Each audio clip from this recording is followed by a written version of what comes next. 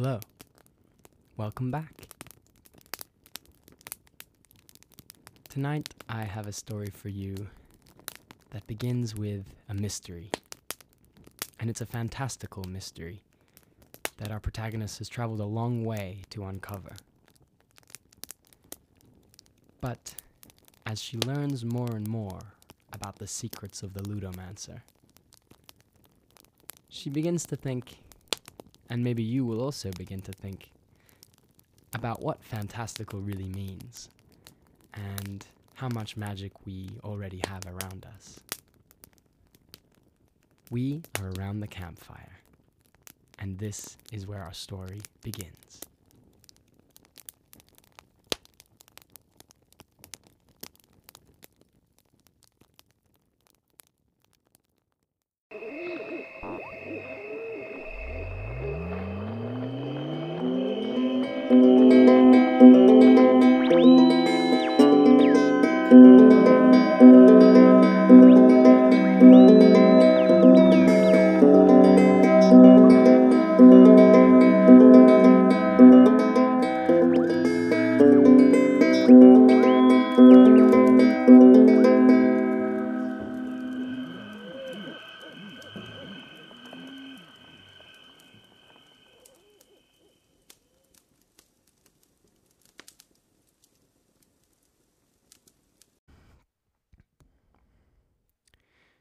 Nobody could tell Axel why the Ludomancer would live in a cave. They seemed to be afraid of him or her or it. Whenever Axel asked, their eyes would dart away, and they would shrug or mutter, all to the same effect. We don't know. It was baffling that a whole population of people knew about the Ludomancer and believed in him or her or it, and yet for them it was no cause for wonder. Axel had seen this sort of thing happen before. Italians building their houses under Mount Vesuvius, so close to the ruins of Pompeii. What if the volcano erupts? She had asked a local taxi driver some years ago. He had laughed at her and shrugged. Closeness turns anything mundane. What a tragedy that those nearest to the most wondrous things hardly ever see them as an outsider can. And even for something as strange and impossible as the Ludomancer, there were no social media posts, no cryptid tourist attractions, no blonde in denim Vice News reporters chasing a viral video through the slums. To the best of her knowledge, there were not even myths about it. It was just a feature, like a single stone in a riverbed, obviously real, but otherwise irrelevant, almost to the point of unreality. No wonder nobody believes in magic, Axel said to herself. As soon as you know it's real, it's not magic anymore. Her voice echoed playfully down into the mouth of the Ludomancer's cave, egging her onward into the cool depths. She believed in magic. She pressed the rubber button on her flashlight, and it clicked under her thumb pleasantly, flooding white LED light into the depths of the cave. She shivered with the thrill of the unknown, her beam of light small within the waiting darkness. The cave broke off into a collection of irregular tunnels, some at ground level, some leading directly down, some thin and crooked, some wide enough to walk through without slouching. She pulled out her notebook, made a rough map of the room, chose a tunnel, and leapt, scuffled, and climbed her way to it. The rock was cold and dry against her hands, solid and smooth like basalt. She had to drop to her stomach to fit through the tunnel she had chosen, but she shuffled as far as she could, trying to keep track of the distance she had traveled. Soon the tunnel opened out to another chamber with more branching tunnels. Axel marked her map and then stuck her pencil between her teeth thoughtfully. "Quite the labyrinth you have here, Mr. or Mrs. Ludomancer.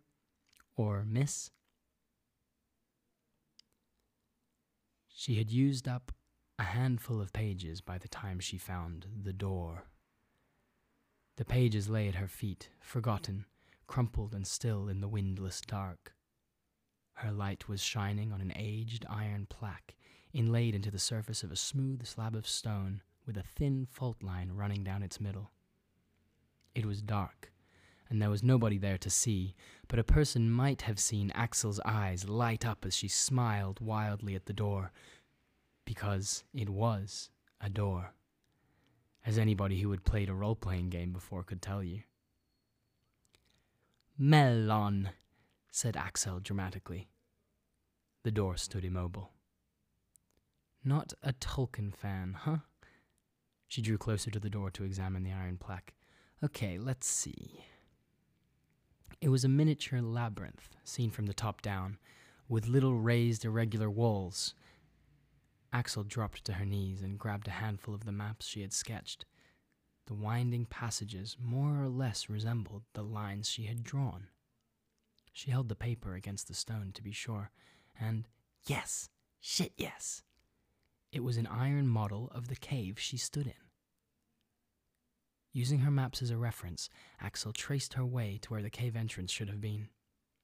There she found a little iron miniature of a person, and as she looked closer she saw that it was fixed on a rail so that it could be slid this way and that around the tiny labyrinth. She checked and double-checked the path she had taken, and then pulled the miniature along the same route until it arrived at the place in the labyrinth that corresponded to the spot she stood in that moment. Nothing happened. She swore and fiddled with the piece, jiggling it left and right gently, and then pushing down on it in place. There was a resounding click, and a loud rattling from behind the stone doors. The miniature sank into the iron plaque, which slid to the side like a latch. Slowly, with a deep grinding sound she felt in her teeth, the passage opened, and Axel stared into the chamber of the Ludomancer. What the fuck? A life-sized mechanical horse cantered past her, ridden by a howling teddy polar bear in a silver tiara. Legions of green plastic army men coordinated artillery bombardments against a fleet of floating toy ships using marbles fired from rubber band catapults. A stick figure built of animated paintbrushes drew an ink pen self-portrait on the back of a floating ghost costume. Lego villages harvested the wheat from Catan tiles, and regiments of nutcrackers bowed to a black chess queen, while not far away, the black and white kings, having subdued the monarchs of hearts, clubs, spades, and diamonds, were now playing poker with them. The chamber was circular, made of smooth stone that was all but invisible beneath a veritable dragon's trough of playthings. And each piece of everything was alive. "What did you bring me?" The Ludomancer's voice cut through that infinite chaos of play, not loud, but unavoidably direct, like a parent talking over the heads of children. It was not a human voice. It had a shimmery quality to it, like rattling beads or a bad Skype connection. The instant she heard it, she could see the Ludomancer. It was sat in a high, stairless chair. It seemed cross-legged, but it was draped in a heavy cloak that made its true shape unknowable. Its face was covered by a white mask that was long, with spots that might have stood for eyes or mouths in black and red. Above the mask rose two long, fine, horn-like prongs that grew in broad arches on either side of its mask and met to form an oval above its head. As Axel looked closer, she realized she could not say if the mask and those horns were accessories or part of the Ludomancer itself. "What did you bring me?" it said again. "1 second, please." Axel was staring at the living toys, determined to be amazed to the fullest extent of her humanity. The Ludomancer did not speak again. Once she was certain that seeing the magic had made it no less magical, she turned back to the thing sat in the center of the chamber. "Okay, I brought you this." From her pocket, she pulled out a small box that contained 5 dice, one with 4 sides, one with 6, one with 8, one with 12, and the last with 20 sides. She held the box over her head and rattled it back and forth. Do you have this already? I have many dice already. Monopoly, the royal game of Ur, Yahtzee, liar's dice. It's for D&D, Dungeons and Dragons? The Ludomancer seemed to consider briefly. Then it raised its arms, and every living toy in the chamber went limp and collapsed in a brilliant cascade of stuff. I do not have that game, it said. How do you play? It's a role-playing game. You play as different characters, and you go on adventures as those characters in a fictional world. Like Cluedo. She smiled. No, not like Cluedo. In Cluedo, you don't have to act like your character. You can just play to win. But in Dungeons and Dragons, you're not really playing the game unless you're pretending to be somebody else in how you talk and think and act. Like dress-ups. Yes, it's kind of like dress-ups, but the world isn't totally improvised like in dress-ups. The world exists beforehand. It's built by a player called a dungeon master, and the features and events of that world are codified in the game system, so you can interact with them consistently. The main difference is that in dress-ups, the players know what's going to happen, or they decide, but in D&D, the players don't know what's going to happen, because they're interacting with a world that already exists independently of them. Does that make sense? It is like real life. Yes, it is like real life, but it's a game. How do you win? She shrugged. You don't really. It's all about the journey and the things you create and the relationships you build and the cool crazy shit you and your friends manage to pull. It's like real life. Yes, I guess, but it isn't. I guess that's the only difference. It's like real life, but it isn't real life. In every other aspect, yeah, it's basically the same thing.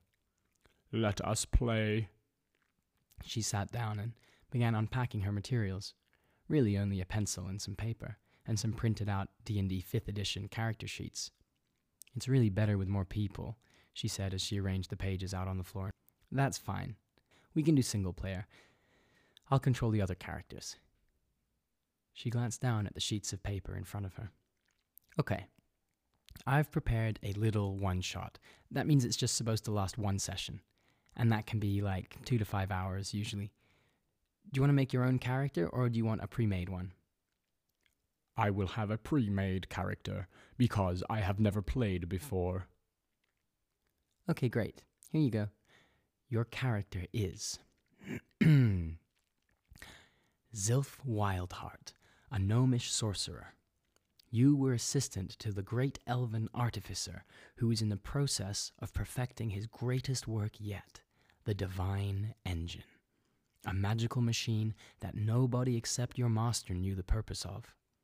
But in the final stages of his research, his traitorous patron, Baron Vargun, sent assassins to his room in the dead of night to kill your master and steal his research notes. The mystic university shook with the ferocity of his magics as he laid the assassins low one by one, and the sky was lit up with flashes of thunder and ice. But the assassins were many, and even the mightiest warrior can be slain by a knife in the back. You were the only one of his pupils to escape, carrying with you the last remaining copy of his research notes. However, they are encoded in his personal cipher, and also, you know that he had not fully completed his research.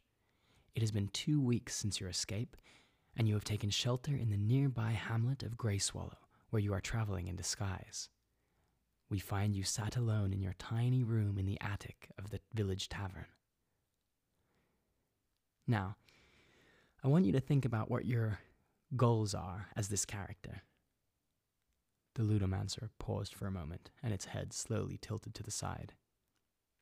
My goal is to have a great journey, and the things I create, and the relationships I build, and the cool, crazy shit me and my friends manage to pull. She laughed at him. Very clever, but those are our real-life goals. What do you think your character wants to achieve? You have to play the role of somebody else. This is not a game. Yes, it is. Just try it. The mask rotated back to its starting position. I suppose. I suppose my goals are to complete my master's research and fulfill the legacy he left behind for the good of science and for my own burning personal curiosity about the purpose of the divine engine. Axel's eyes lit up. Yes, perfect. You're already great at this. Furthermore, I am grappling with feelings of rage and sorrow, because I thirst for vengeance against the Baron and his men for killing my beloved master and for destroying the home I had built for myself at the Mystic University. Yes, perfect. Perfect. You are a lone soul on a quest for redemption and revenge. Although I would really be better off if my goals were to have a great journey and create things and... Okay, I'm just going to start. You are sat on your small bunk, rain pounding down above you on the thatch and dripping down in small droplets onto the bare planks of your floor. You only have enough gold on you for another 2 nights here, and soon you will have to move on. You are lost, alone, and scared. And then you hear a knock on your door. I freeze. I assume it is the Baron's men who have finally caught up with me. Can I try to see who it is? Yes. So you say what you want to do, and then you roll the dice to see how successful you are. I understand. I stand and make my way to the door to peek through the keyhole. Roll an investigation check. 18. Oh, nice, okay. You see a tall, slight figure in a drenched green cloak. As you watch, they remove their hood and let loose a cascade of red curls. It is a woman, elf or half-elf, you guess, and she is noticeably worried. You are fairly sure that this is not one of Baron Vagen's assassins. She knocks again and glances over her shoulder quickly. I open the door. She starts for a moment as the door opens, and then, when she sees you, she is visibly relieved. "Thank God you're here," she says, and pushes past you into the room, closing the door behind her. I ask her who she is. She ignores the question. "I don't have much time. I think I'm being followed. Do you have my father's notes?" I examine her features to see if she resembles my master. The unmistakable red hair and green eyes seem to indicate that she may be related to your master, who also had red hair and green eyes. I decide to trust her and nod my head yes. "Good," she says, "but I bet you can't read the cipher. Luckily, I know where the codebook is." She is peering out the keyhole as she speaks, and she opens the door as if to leave. At the last minute, she looks behind at you over her shoulder and says, "Are you coming?" I nod again and follow. This is the best chance I have of meeting my goals. But as you both step through the door, you freeze in your tracks. You didn't hear footsteps on the stairs, but standing at the top of them is a man, wrapped in black silk. The red-haired woman takes a step back and gasps. The man in black draws a long, wicked knife, dripping with a thick green poison. You are in combat. So now you have to roll for your initiative. This is not a game. Oh, come on, you're not having fun? I will be the dungeon master now. What? It was just getting good. I thought you loved games. This is not a game. Do you want to make your own character or do you want a pre-made one? She grinned. Wow, okay. I'm happy with whatever I get. It's less about your character and more about how you play it.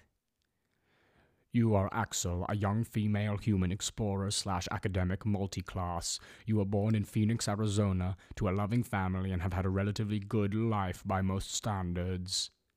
Axel gasped at the Ludomancer as it spouted her life story. What are your goals as this character? She exhaled, looking at the Ludomancer hard. When she replied, she spoke slowly, no longer smiling. To find the Ludomancer, maybe? Why? What do you seek to win? Nothing, I guess. An adventure. Yes, you are a joyful soul on a quest for a journey, and the things you create and the relationships you build and the cool, crazy shit you and your friends manage to pull. Do you see? This is not a game. I don't see. Just because you're telling me a true story in this session doesn't make all sessions true.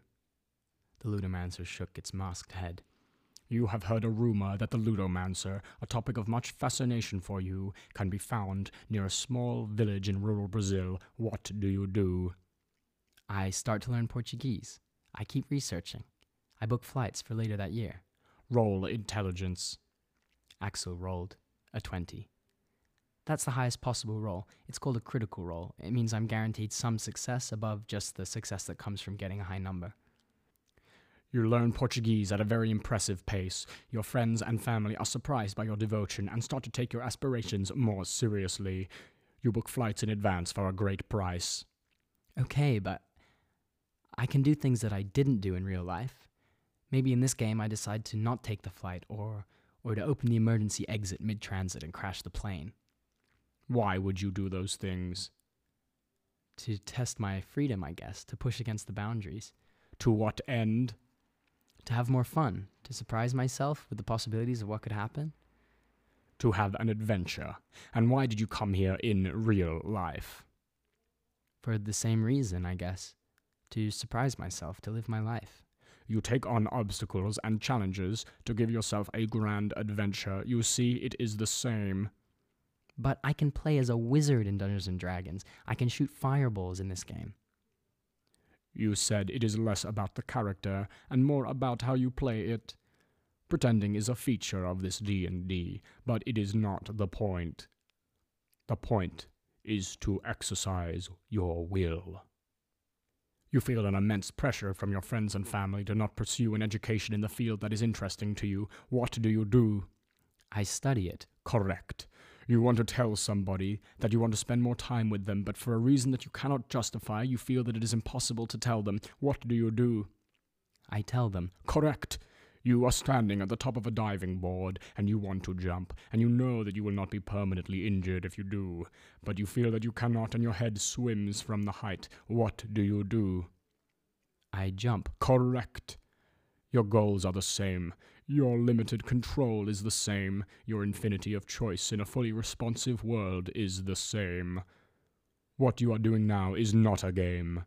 It is agency manifest. It is the very purpose and point of conscious life.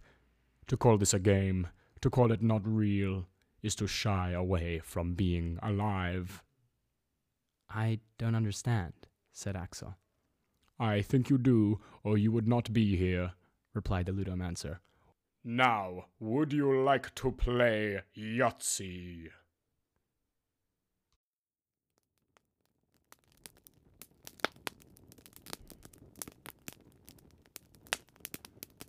If you've never played Dungeons & Dragons, I would highly recommend it. It is a great, well, maybe I shouldn't call it a game, but a great activity.